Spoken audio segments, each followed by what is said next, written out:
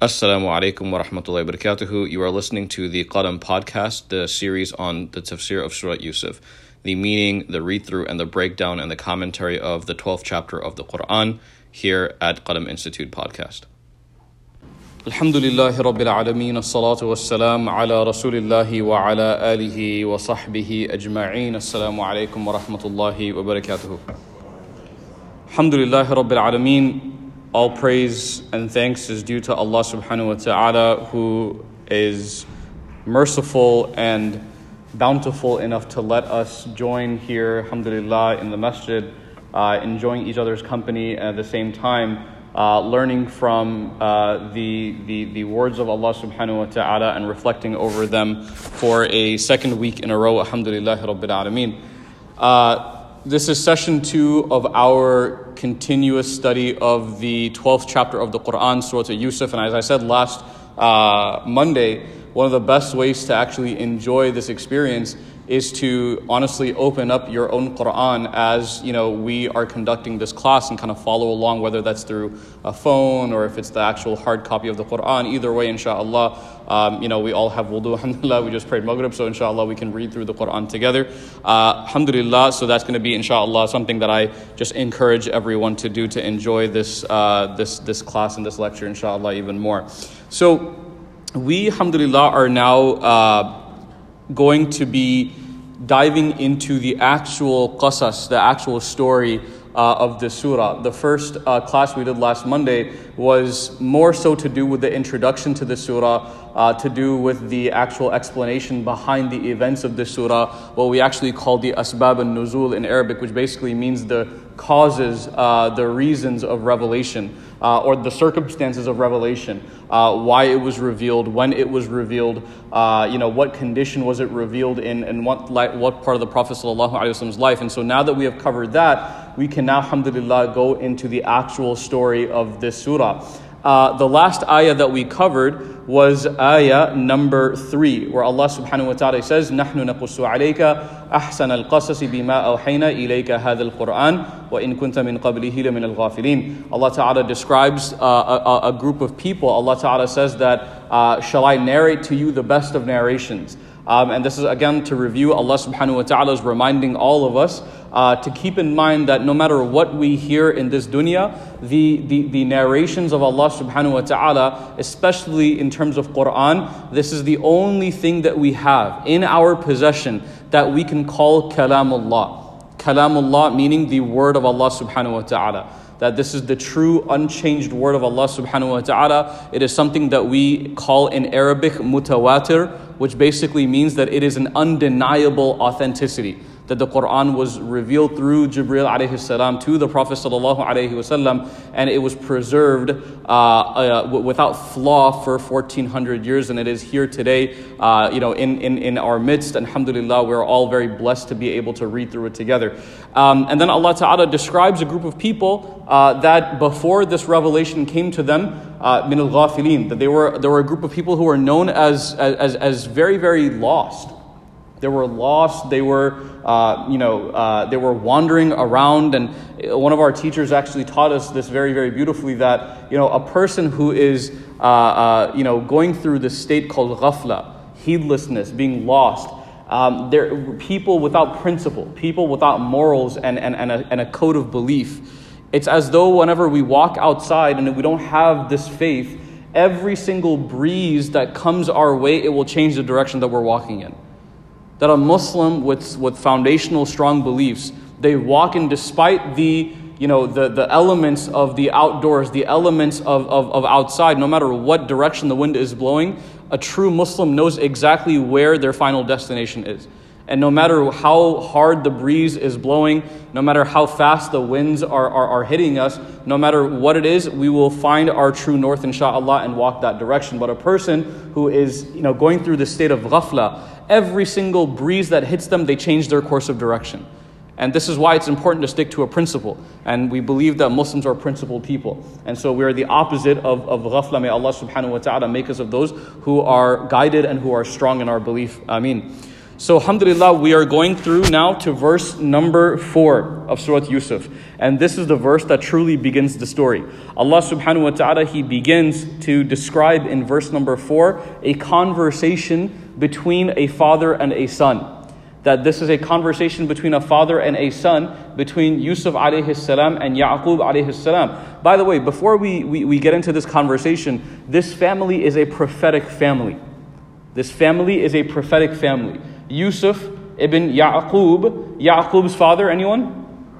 Ishaq alayhi salam, very, very good. Ishaq alayhi salam ibn Ibrahim alayhi salam. This was a prophetic lineage that these people were almost followed one after the other in terms of prophetic lineage. These people literally followed each other.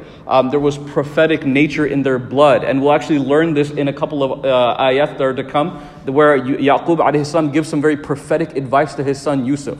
So this begins here where Allah subhanahu wa ta'ala says in verse number 4, إِذْ قَالَ يُوسُفُ لِأَبِيهِ يَا أَبَتِ إِنِّي رَأَيْتُ أَحَدَ عَشَرَ كَوْكَبًا وَالشَّمْسَ وَالْقَمَرَ رَأَيْتُهُمْ لِسَاجِدِينَ. That he says to his father that this is a moment, إِذْ قَالَ يُوسُفُ لِأَبِيهِ, that Yusuf alayhi salam, he spoke to his father directly and he says, I have seen, O my father, أَبِيهِ أَرَأَيْتُ أَحَدَ عَشَرَ كَوْكَبًا, that I have seen 11 stars. أَحَدَ عَشَرَ, it's a numerical Arabic, a number. That this is 11, I saw 11 stars. وَالشَّمْسَ وَالْقَمَرِ, and I saw the sun and the moon. رَأَيْتُهُمْ لِي سَاجِدِينَ, and I saw all of them li sajidin. Li meaning to me, sajidin, they were prostrating. And so he's narrating to his father, obviously, a dream that he had. This is something that didn't happen in reality as of yet, but this is something that was called, and we'll talk about this in a second inshallah, it's what we called ilham or wahi. Wahi is a step higher than ilham even. This is a prophetic dream that Prophet Yusuf alayhi salam he had. So he narrates this to his father. The scholars, they mention that this dream, it meant a very clear-cut thing. Ibn Kathir rahimahullah, he says that this exact thing that he's talking about, that where he saw لِأَبِيهِ يَا أَبَتِ إِنِّي رَأَيْتُ أَحَدَ عَشْرَ كَوْكَبًا, that these 11 stars, they are speaking about the 11 brothers of Prophet Yusuf alayhi salam. وَالشَّمْسَ وَالْقَمَرِ, the sun and the moon, and this is talking about his parents. Very good. وَالشَّمْسَ وَالْقَمَرِ رَأَيْتُهُمْ لِي سَاجِدِينَ, that they were all prostrating down to me. Okay? And just a little bit of a tangent here. This is very important to actually bring up, that you cannot surpass or bypass this ayah without speaking about the nature of dreams in terms of our religion. And this is something that we're just going to, inshallah, just very briefly gloss over, because there's a lot of questions about this, inshallah. And if there's any questions, inshallah, we'll save it for the end and we'll do a little bit of a Q&A, inshallah, at the end of class, or inshallah after Isha Salah is over. The nature of dreams, according to the majority of scholars, this is something that actually Qadi Thana'ullah rahimahullah, he actually quoted. He says that the dreams, in terms of our human being, is of three. Number one is a dream that is something that is just caused by the subconscious. It is something that is just scientifically just caused by the subconscious. That is something that people have seen throughout the day. It is something that's constantly in our memory, something in our mind. And this is why some people tend to, dream about things that they think about constantly, right? That if we're thinking about something during the day, there's something in terms of like a job or something in terms of like a family member, whatever it may be, this person has the tendency to actually subconsciously dream about this thing in their sleep. That's number one. Number two is something where Qadi Thana'ullah rahimahullah, he says that this is something that is influenced by shaitan. Number two, it is something that could be influenced by shaitan. And there's different kind of Arabic definitions of this, by the way, and we'll talk about this. The first thing is hadith al-nafs, what I described in the first part. Hadith al-nafs means something that you just see from your own self. You see from your own self because you thought about it constantly. Hadith al-nafs.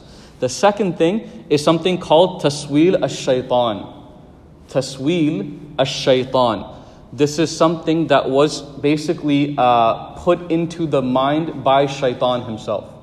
And this is, by the way, where we get the famous narrations where the Prophet ﷺ, he would say that one who wakes up from this evil dream or this taswil al-shaytan, the waswasa of shaitan, they should wake up, and what should they do? Anyone? Very good. So they should, anyone? What should they do? La hawla wa la quwwata illa billah. Very good. There's some narrations that say that you should even recite your quls when you wake up and blow softly on your left side. Blow softly on your left side.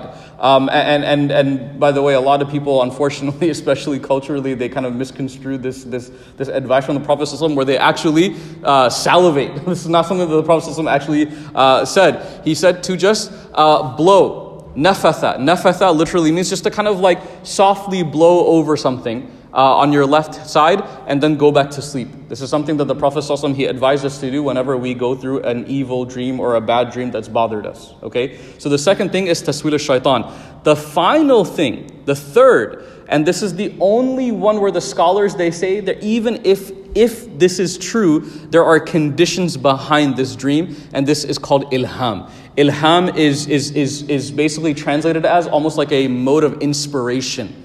It's an inspiration, ilham.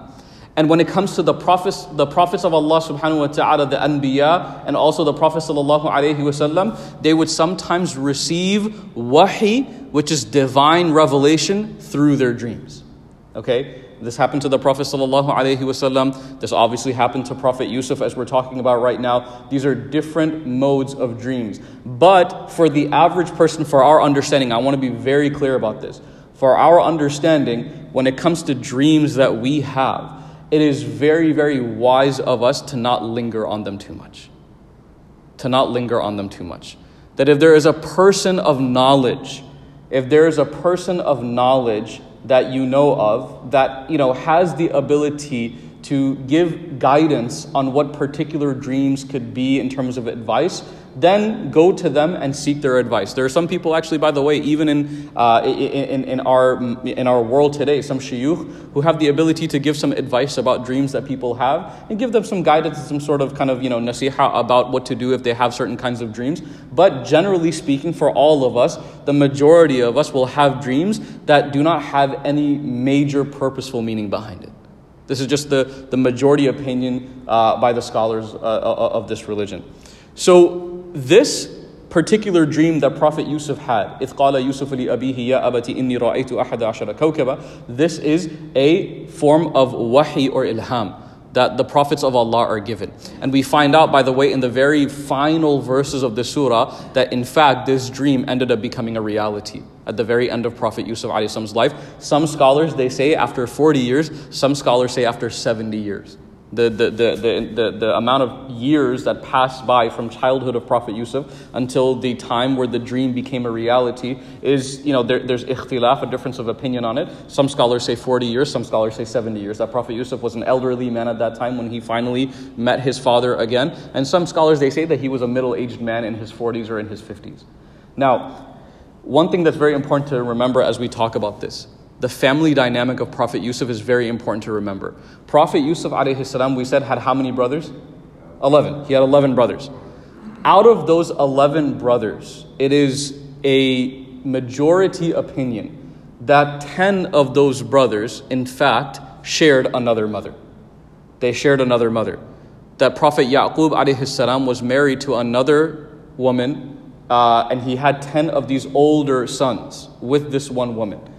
And then after she had passed away, Prophet Yaqub alayhi salam, he remarried, and he had his two youngest sons. One was the name of Yusuf, and the other one was Benjamin. Very good. So Yusuf and Benjamin were the two youngest boys. So there was already a little bit of a family dynamic going on here. The older sons were a good amount of years older than the younger two, and they also had a different mother. So they were, you would say in today's day and age, half siblings. Okay?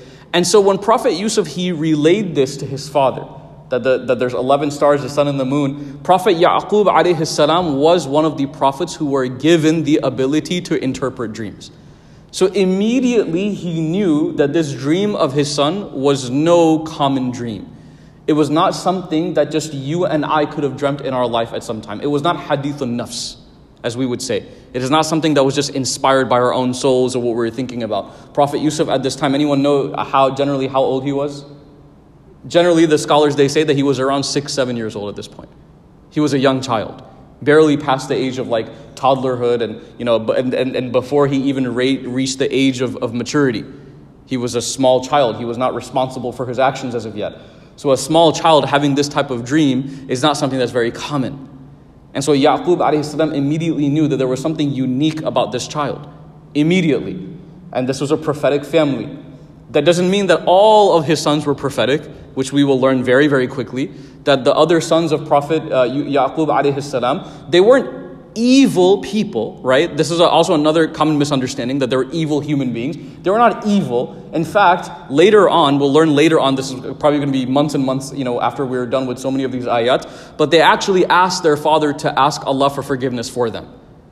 Having that ability proves that you are not a disbeliever. Make sense? That a person who asks somebody to make dua to Allah subhanahu wa ta'ala for them proves the evidence is there that they actually believe in Allah. So these brothers were not purely evil. They were just very, very mistaken people. Very mistaken people. And so he hears this dream of his son, and he responds to his son by saying a very beautiful, piece of advice. And he continues on, and he says to his son, in verse number 5, he says, قَالَ يَا بُنَيَّ قَالَ يَا بُنَيَّ. And by the way, there's something that needs to be addressed here. The attitude between father and son is something to be noticed in this conversation.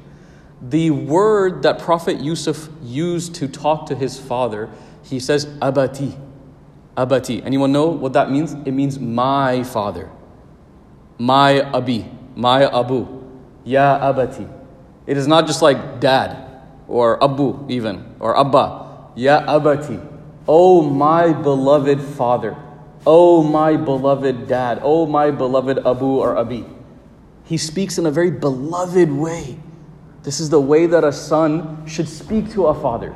This is the way that a person who knows the rights that a father has upon them, this is the beauty in which they converse with one another. And you see the result of it in the following ayah. Because this is, by the way, and this is evidence that is proved through other portions of the Quran. When Prophet Ibrahim alayhi salam, in the same family lineage, when he was told to sacrifice his son Ismail, he says, he gets the wahi from Allah subhanahu wa ta'ala through a dream of him sacrificing his son Ismail at that time. And he asks his son Ismail, tell me what you think. Tell me what you think. فَانْظُرْ مَاذَا تَرَى. What do you think? And Ismail, he responds with the famous response, قَالَ يَا أَبَتِ افْعَلْ مَا تُؤْمَرْ. If this is something that was commanded to you by God, then you should just do it. Do you see the respect dynamic here? A lot of parents ask this question, like, how do I fill this void or bridge this gap between this generation and my generation, my son and my daughter and myself? How do I bridge this gap? Well, there's a mutual respect that's there. It's necessary. If the respect is there from the children, there'll be respect there from the parents. If there's respect there from the parents, there'll be respect there from the children. And so the response where Prophet Yaqub, he responds back to his son, قَالَ يَا بُنَيَّ Ya bunay, oh my beloved son. My beloved son.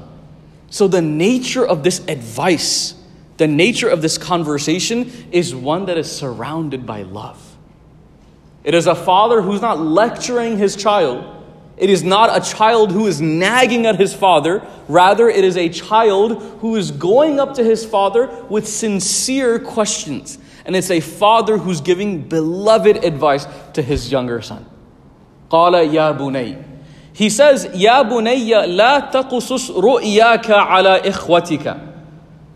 Do not relay this dream to إِخْوَتِكَ, to your brothers.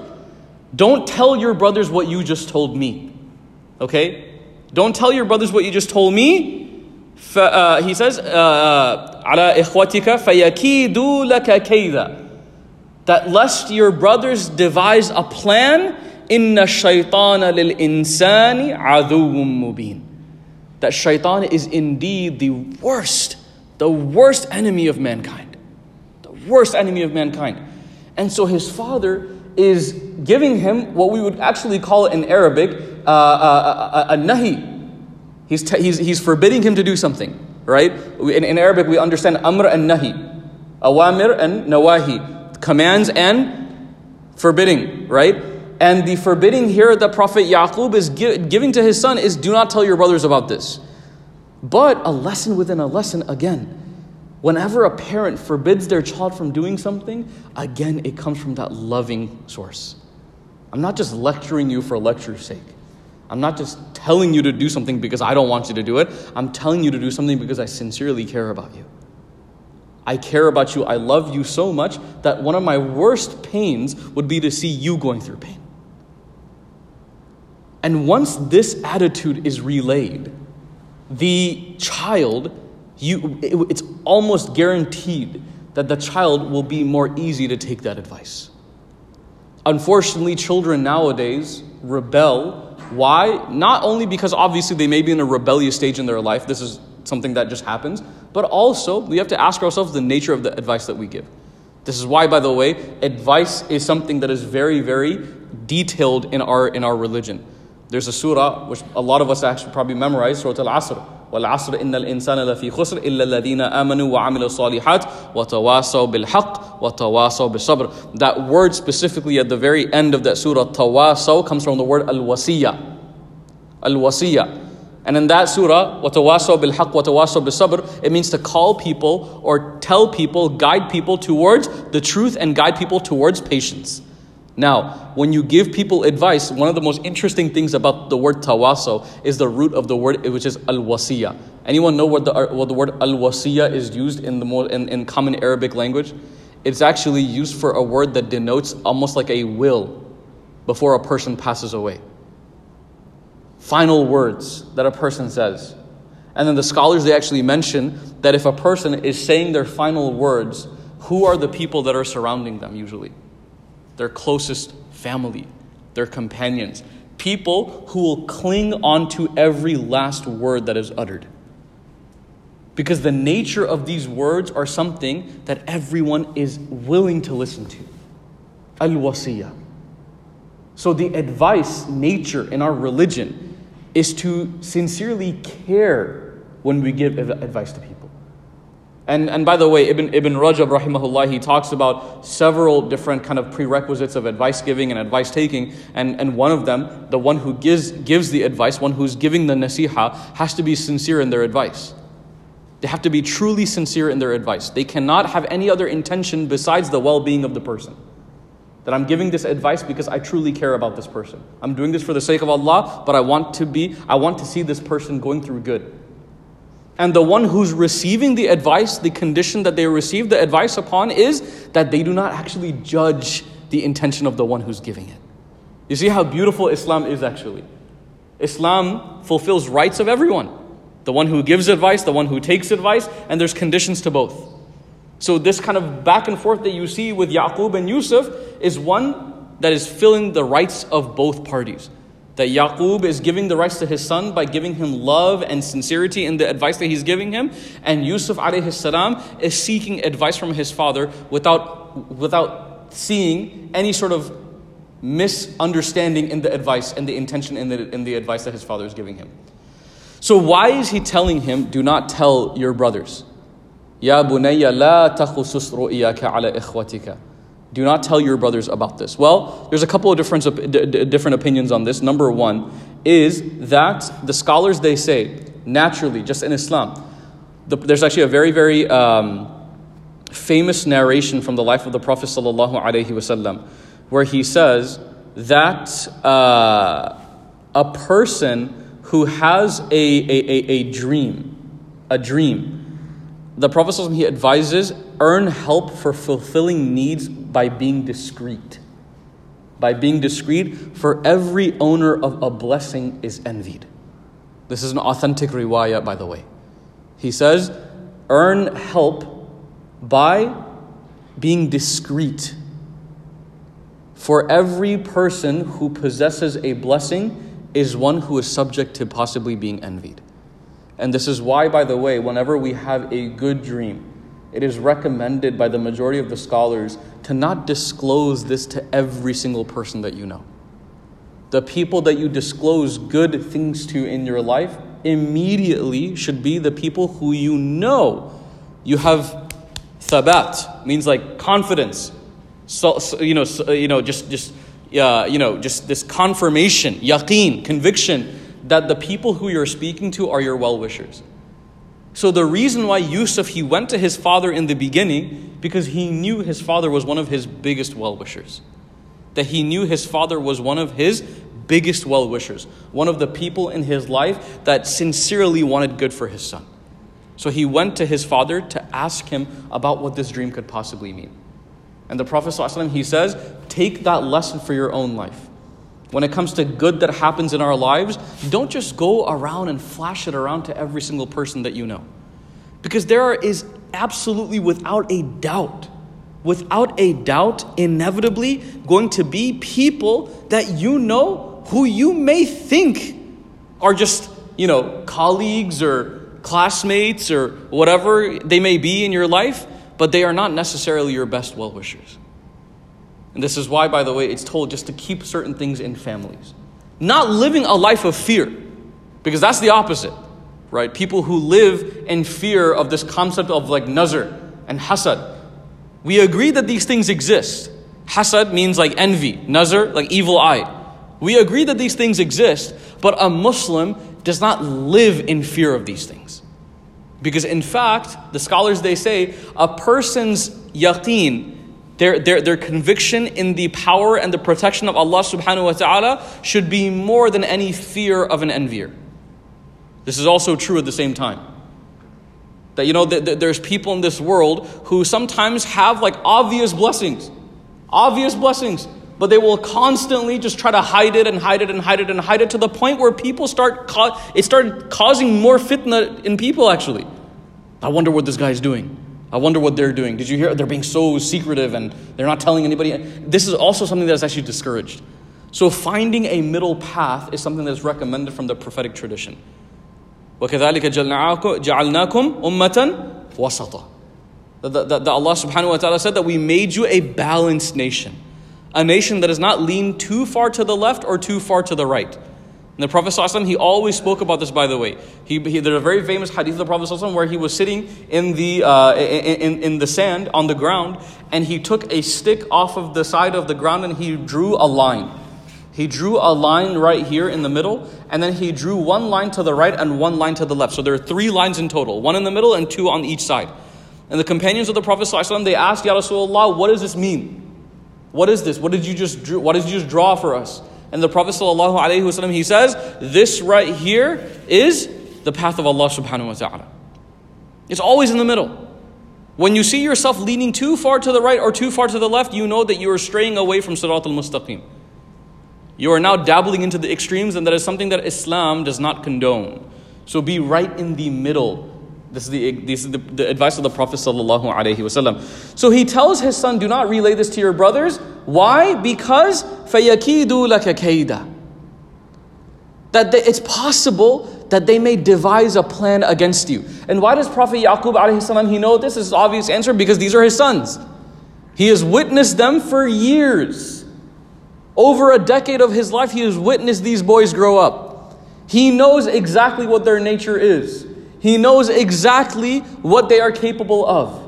So Yusuf, my dear son Yusuf, do not go and tell your brothers about this dream, because there is a tendency that your older brothers have of becoming slightly jealous of their younger siblings. And this could be of several reasons.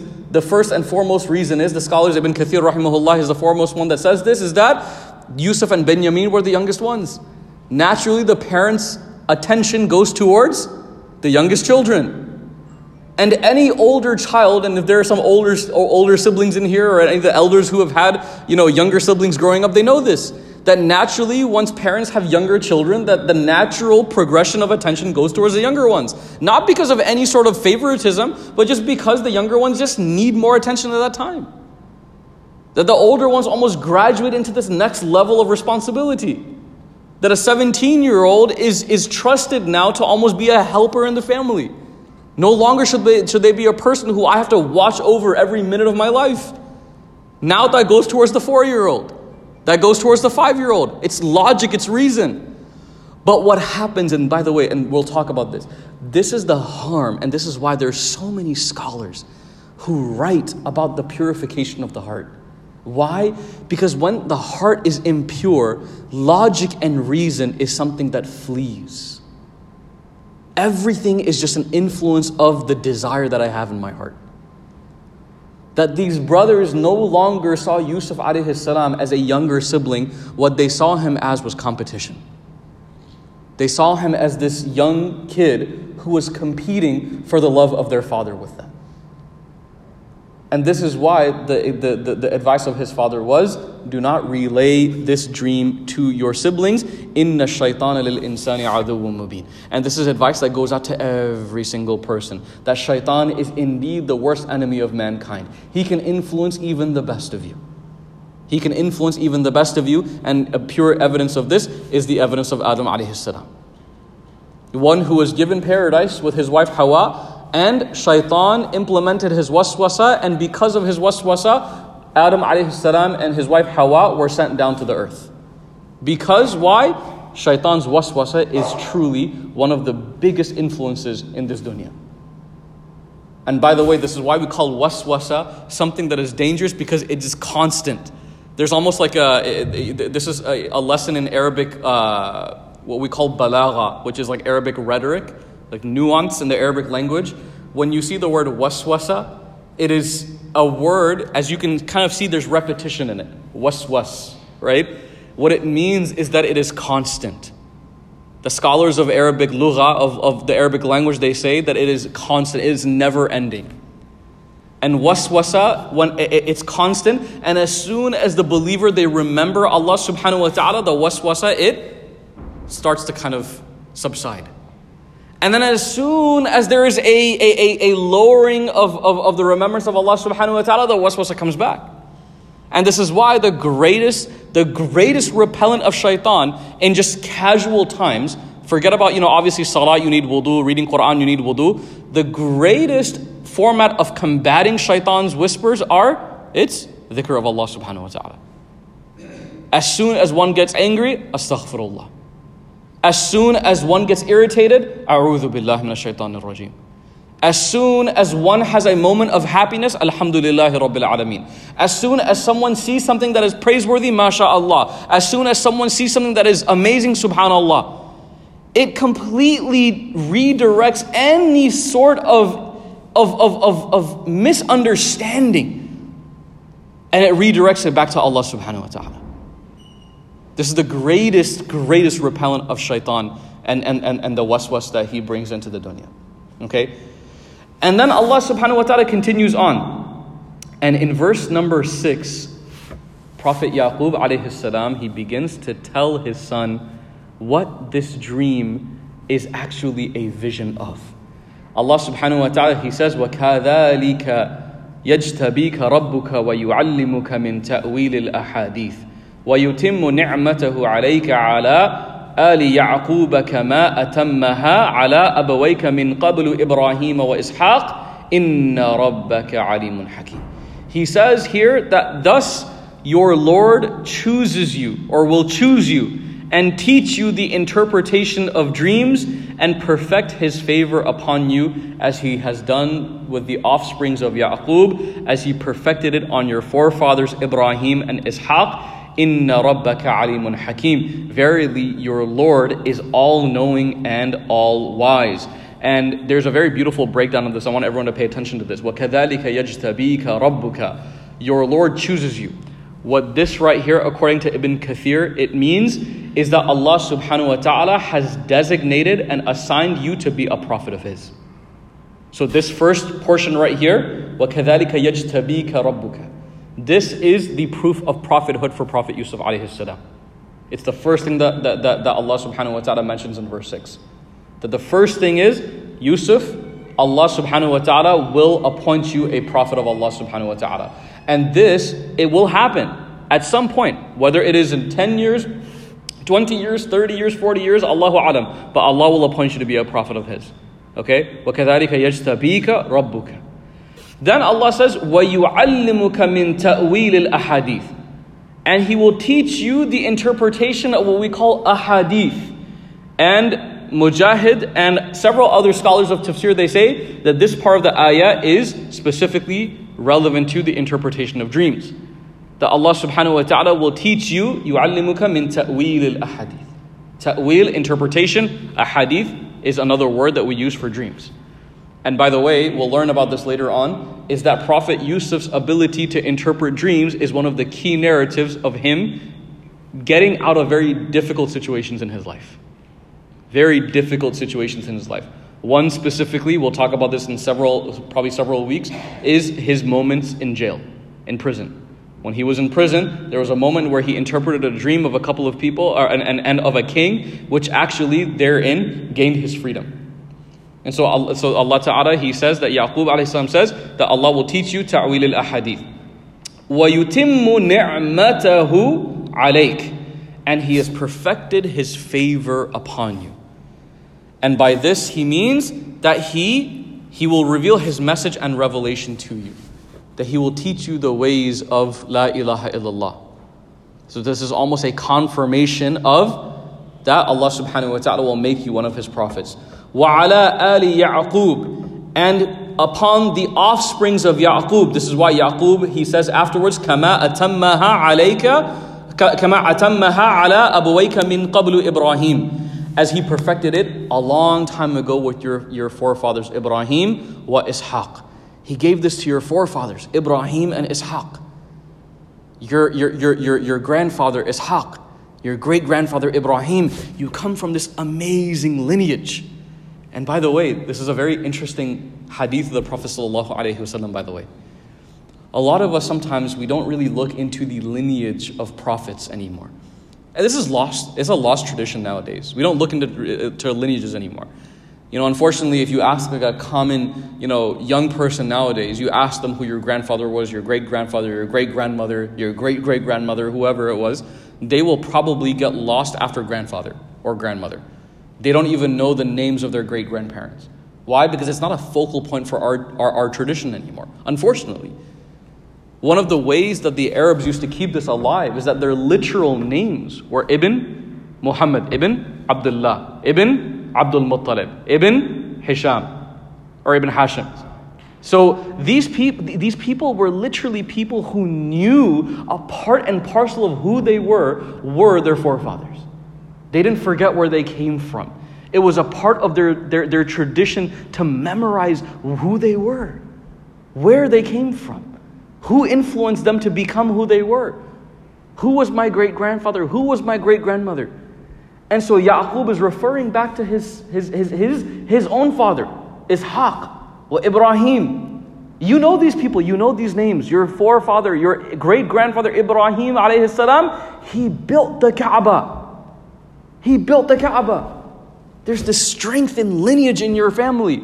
And this is why the Prophet ﷺ, he said, by the way, and this is very important to know, there's a very, very famous narration of the Prophet ﷺ, and this is something that a lot of people, it's needed to be said, but there's a very beautiful reason why he said this, is that the Prophet ﷺ, he said, nobody from my lineage, authentic riwayah, nobody from my lineage was born out of wedlock.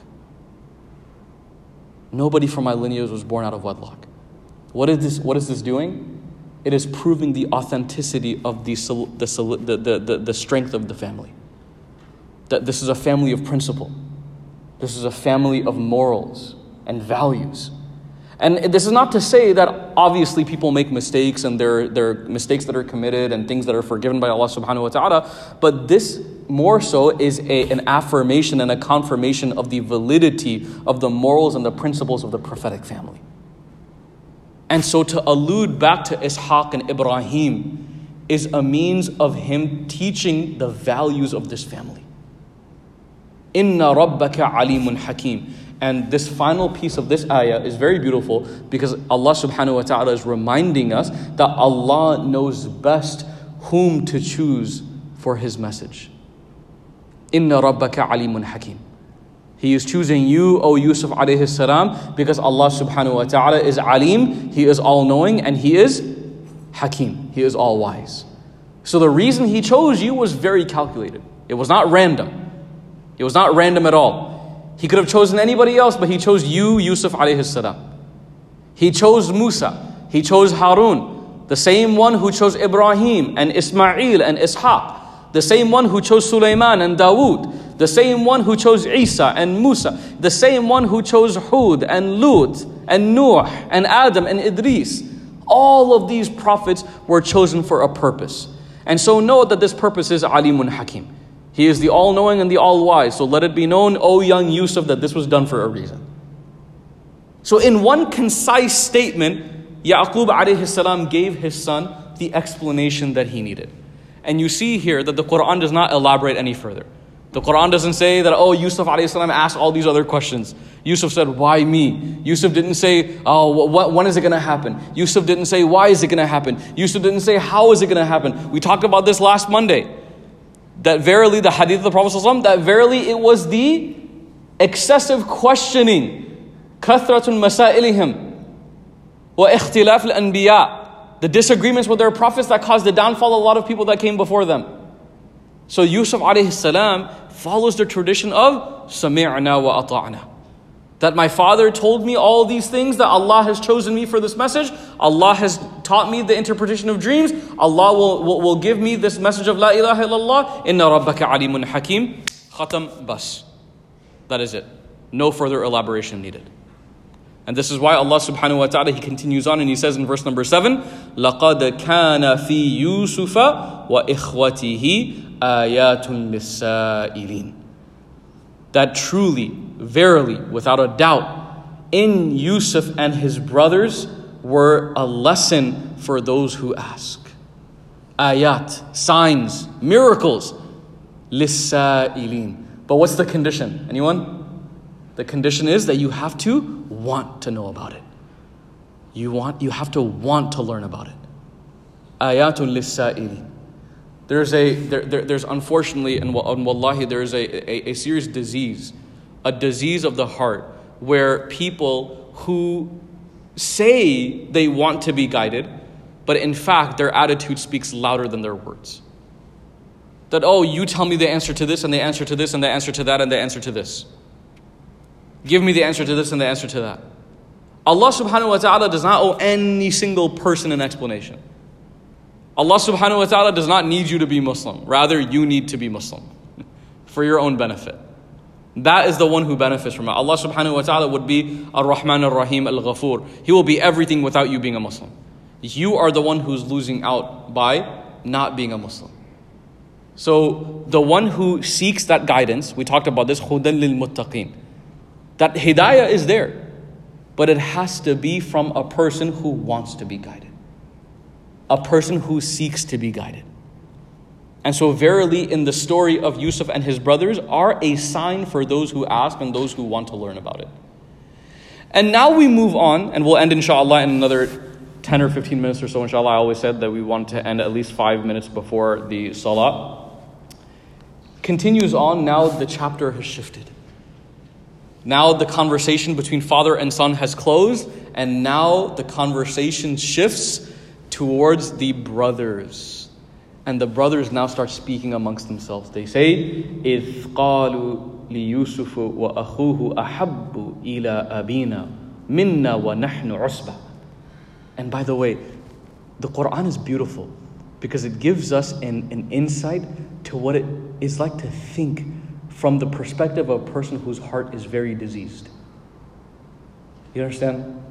That this ayah and the ayats that are going to be coming after this will show you the mentality of a group of people who disease has entered their hearts.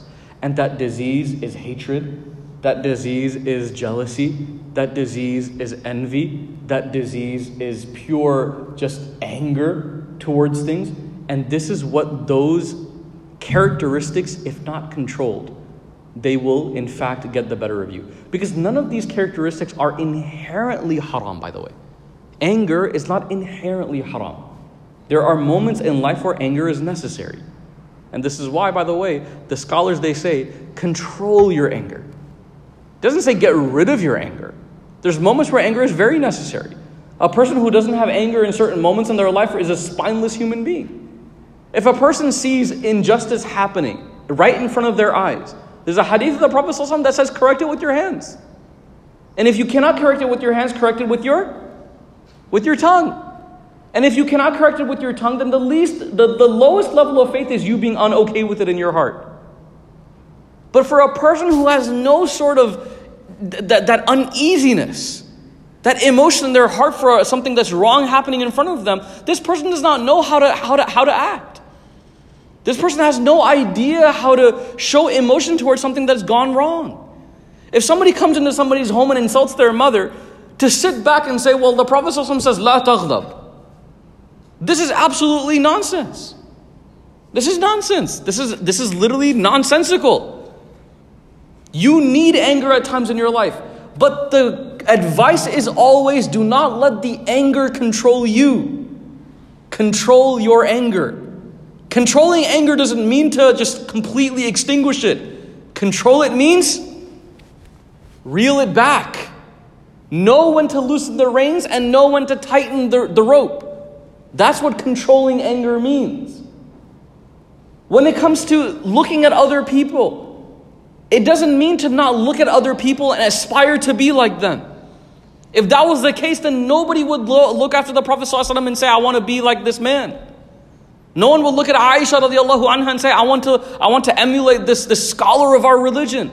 No one would look at people like Abu Hanifa and Imam al-Shafi'i and Imam Malik and Imam Ahmad ibn Hanbal and say, I want to be like these people. They would say, no, I don't want to look at other people. No. The goal is to not be envious. Emulate. Seek inspiration. That's the only way you learn. Their companions of the Prophet ﷺ, by the way, they used to do things, and when they were asked why they do it, they would say, well, I saw the Prophet ﷺ doing it. Does that sound like a person who doesn't look at other people for inspiration? No, these are all people who saw inspiration. Abu Bakr as-Siddiq, literally, they would say that Abu Bakr as-Siddiq, sometimes he resembled the Prophet ﷺ. He resembled him in his mannerisms. Everything he did, he would copy him. The younger Sahabi, Mus'ab ibn Umair, Zayd ibn Haritha, Abdullah ibn Mas'ud, Abdullah ibn Abbas, Abdullah ibn Umar, they used to literally walk around the Prophet ﷺ to act like him. They would wear their clothes like the Prophet used to wear. They would speak like the Prophet used to speak. These are people who would emulate. This is what we call ittiba'. Ittiba' means to seek inspiration, emulate. Try to, copy someone for the good. But the polar extreme of that is to the point of envy and jealousy. To the point of envy and jealousy. And this is why my teachers used to always teach us. This is one of our teachers when I was a kid, actually. Shaykh Hamza Abdul Malik, who, by the way, if anyone knows Muhammad Ali, the famous boxer who passed away, Shaykh Hamza was the one who actually recited at his janazah. He actually recited at the janazah of Muhammad Ali. And so Shaykh Hamza used to teach us, whenever it came to the dunya, look at the people who have less than you. But when it comes to your deen, look at the people who have more than you. Always remember, in the dunya, there will be people who have less than you constantly. Be grateful for what you have. But when it comes to your deen, look at the people who have more than you. Aspire to be like those who have more than you. You see a person who is praying more diligently than you are, aspire to be like that one day. You see a person reading Quran the way that you aspire to read it one day, seek inspiration from that person. Don't be envious, seek inspiration from them. In fact, make dua for them. Make dua for them.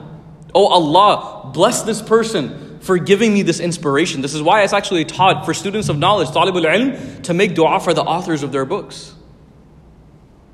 We have scholars that we study in the seminary at Qalam. Muhammad Ali as-Sabuni, Sheikh Sabuni, who passed away 2 years ago. We make dua for this man. He wrote our books called Tibyan fi Ulum al-Quran. He wrote literally an entire manual about the sciences of the Quran. People like Shaykha Samira Az-Zahid, who wrote a Mukhtasar fi Jami' As-Sirat Al-Nabawiyya. She wrote our Sirah book. We make dua for this scholar, that Allah blesses her with the highest levels of paradise. Imagine how many people benefit from these books. This is called that emulation. So at this point, these brothers, they're speaking to one another. He says, إِذْ قَالُوا لَيُوسُفُ وَأَخُوهُ أَحَبُّ إِلَىٰ أَبِينَا مِنَّا وَنَحْنُ عُصْبَةٌ. They say, truly, Yusuf and his brothers, Yusuf wa akhuh, his brothers, or his brother, singular, his brother, wa akhuhu, his brother, ahabbu ila abina minna wa nahnu usba. Now you see the flaw in the way of thinking. You know what they say? They say Yusuf and his brother are dearer, more beloved to our father than we are. While minna wa nahnu usba. While we are usba. Anyone know what the word usba means? Usba denotes like a group of people. A group, and you know, Mufti Shafi Usmani, Mufti Taqi Usmani, they both say that, you know, usba means like a group of 10 or more. 10 or more, meaning like quantity. We're a large group of people. How can our father love these two little kids more than he loves us? They don't do anything for the family. They don't bring home any food. They don't go out and hunt and gather crops, and they don't go out and build things for the home. They don't go out and seek any sort of resources for our family. They don't do any of that. Yusuf is like 6, 7 years old, and Benjamin's even younger than him. وَمِنَّا وَنَحْنُ عُصْبَةٌ. We're a group of people, strong young men. Our father, how can he love them even more than he loves us? إِنَّ أَبَانَ لَفِي ضَلَالٍ مُبِينٍ. And this is where, by the way, when hatred and jealousy is not reined in, you say some of the most bizarre things. They say about their father, who is a prophet of God. A prophet of God, the son of Ishaq alayhi salam. They say, Inna abana lafi dhalalin mubin. They utter a phrase about their father that is absolutely the most inappropriate thing you could say. Which is, our father is in Dhalal Mubin. Dhalal means an error, a mistake. Mubin is clear.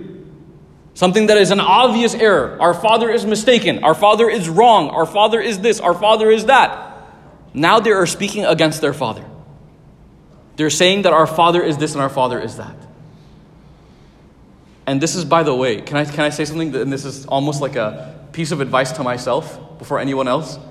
There's a very common English proverb that says that misery loves, anyone know what it is?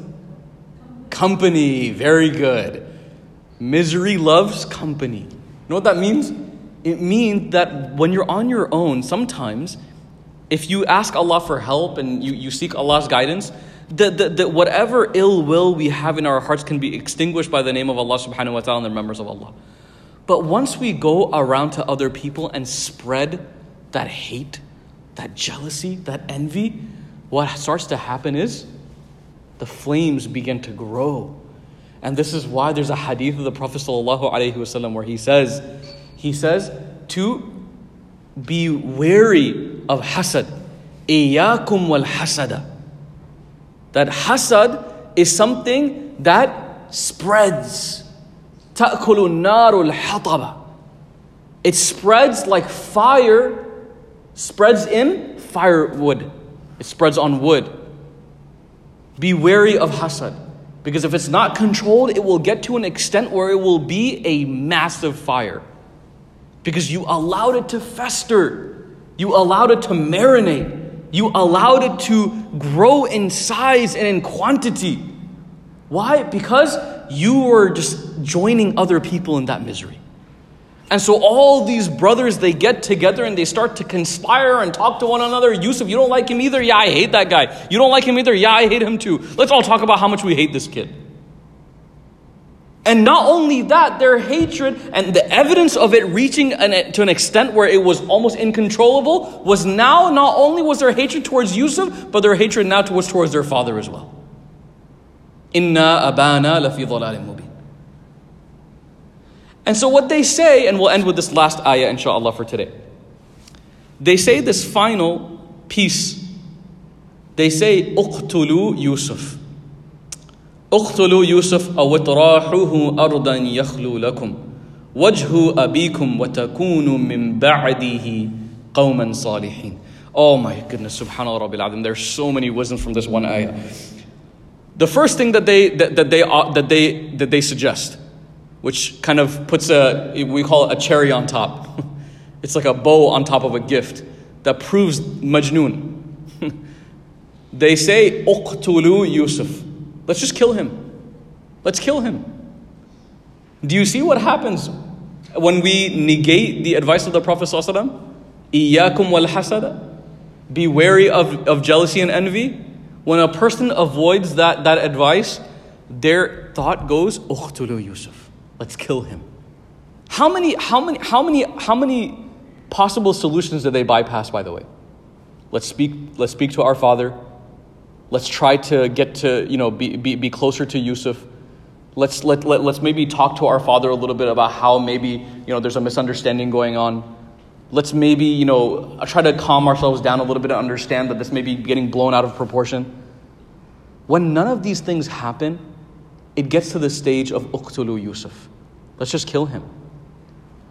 Or, وَطْرَاحُهُ أَرْضًا يَخْلُو لَكُمْ. Or, let's just cast him to some land. Let's just throw him away. Let's just get rid of him. أَرْضًا يَخْلُو لَكُمْ وَجْهُ أَبِيكُمْ وَتَكُونُ مِنْ بَعْدِهِ قَوْمًا صَالِحِينَ. And they say, so that our father's eyes, our father's attention will be ours. وَجْهُ أَبِيكُمْ. Our father's attention, our father's eyes, and our father's love will be ours. Now, I'll ask somebody this question right here. This is to see if people are kind of critically thinking. Why is that just logically flawed? Anyone? If we kill Yusuf, get rid of him, our father's attention will now be ours. What is the logical fallacy of that statement?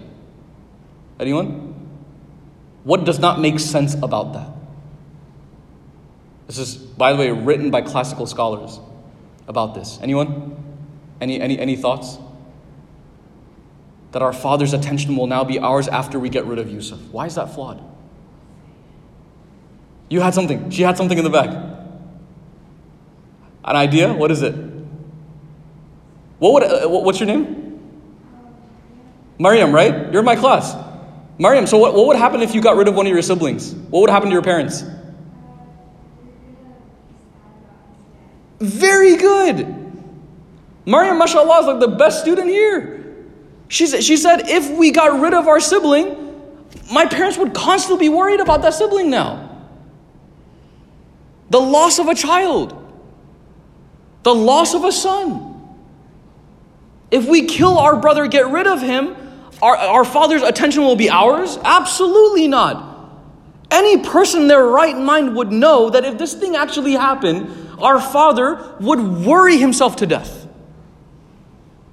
And an evidence of this is the proof that took place in the latter half of the surah. We'll talk about this. Prophet Yaqub, he went what? Blind. He went blind from the worry about his son Yusuf. So one of the proofs against the action that follows jealousy is that you start to become a person who is lacking reason.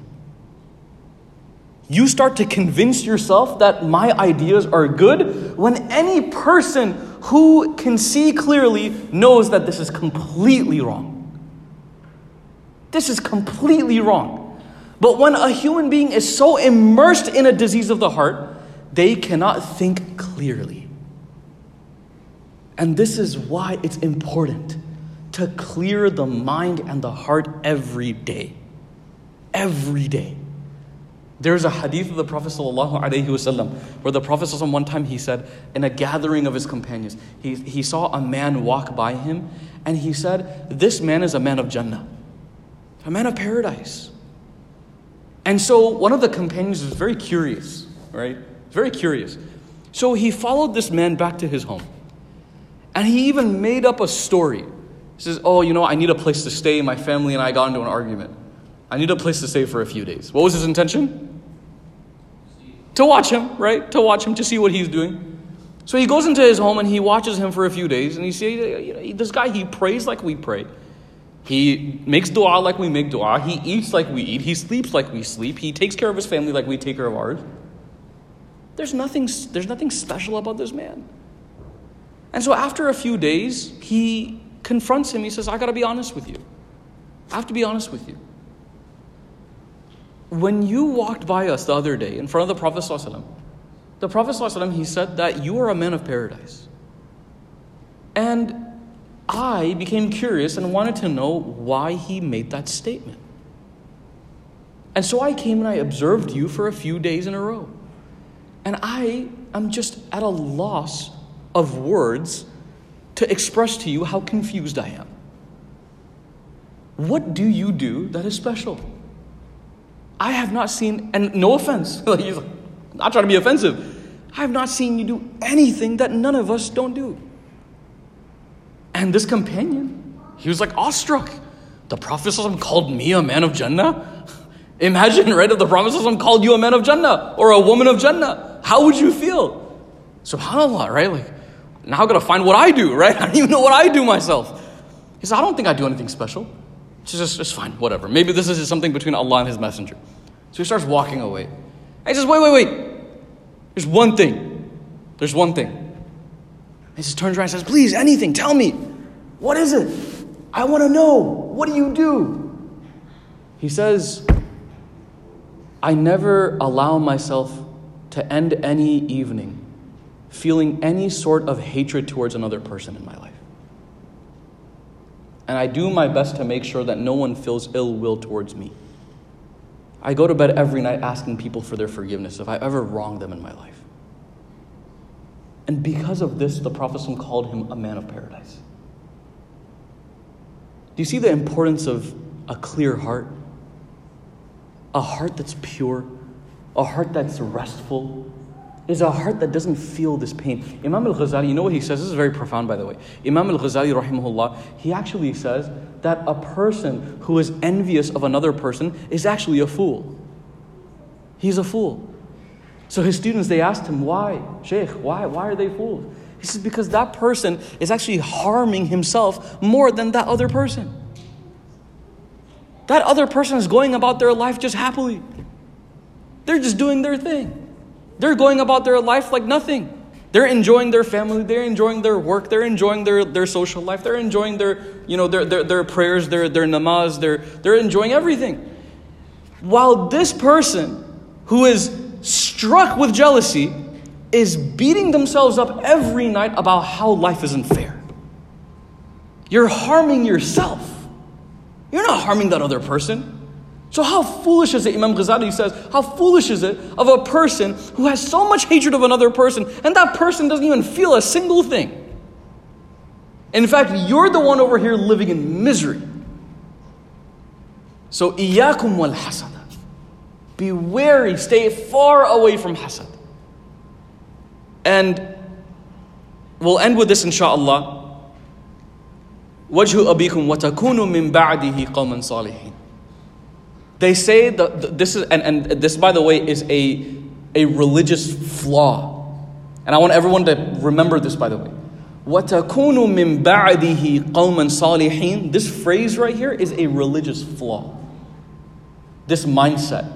And it translates out to, and after that we will become a righteous people. What does that immediately negate the sincerity of? Their tawbah. A person cannot calculate their sins. I go out and say, like, I'm going to go and lie to this person, and after that I'll become a good person. I'll go over there and I'll just kind of slander him behind his back, and then I'll go and ask Allah for forgiveness. I'll go out there and I don't think I'm going to pray Isha tonight. I'm just going to ask Allah for forgiveness for it. This is not how tawbah works. And it's very dangerous when a human being starts to get into that mindset of saying that I can just make mistakes and plan on them and then just ask Allah for forgiveness after. And you know what this is? The scholars, they say this is an abuse towards your relationship with Allah subhanahu wa ta'ala. You're trying to play Allah subhanahu wa ta'ala. You're trying to play games with Allah subhanahu wa ta'ala in which you will not be pleased at the end result of it. Because Allah subhanahu wa ta'ala knows what's within the heart. Allah subhanahu wa ta'ala knows exactly what you intended before you did it. So don't allow yourself to say that after I do this, I'm going to become a good person. After I do that, I'm going to become a good person. Because wallahi, we have no idea if we will be able to live long enough to be that good person. So do not plan out our sins. And inshallah here we will end so we can call the adhan. We ask Allah subhanahu wa ta'ala to allow us to learn from these ayat. We ask Allah subhanahu wa ta'ala to put wisdom in our hearts from His beautiful Quran. We ask Allah subhanahu wa ta'ala to allow us to learn from the example of His Messenger sallallahu alayhi wasallam. We ask Allah subhanahu wa ta'ala that whatever good was said was from Him and Him alone, and whatever bad or mistake was made was from shaitan and myself. We ask Allah subhanahu wa ta'ala to forgive us for any of our shortcomings and our sins.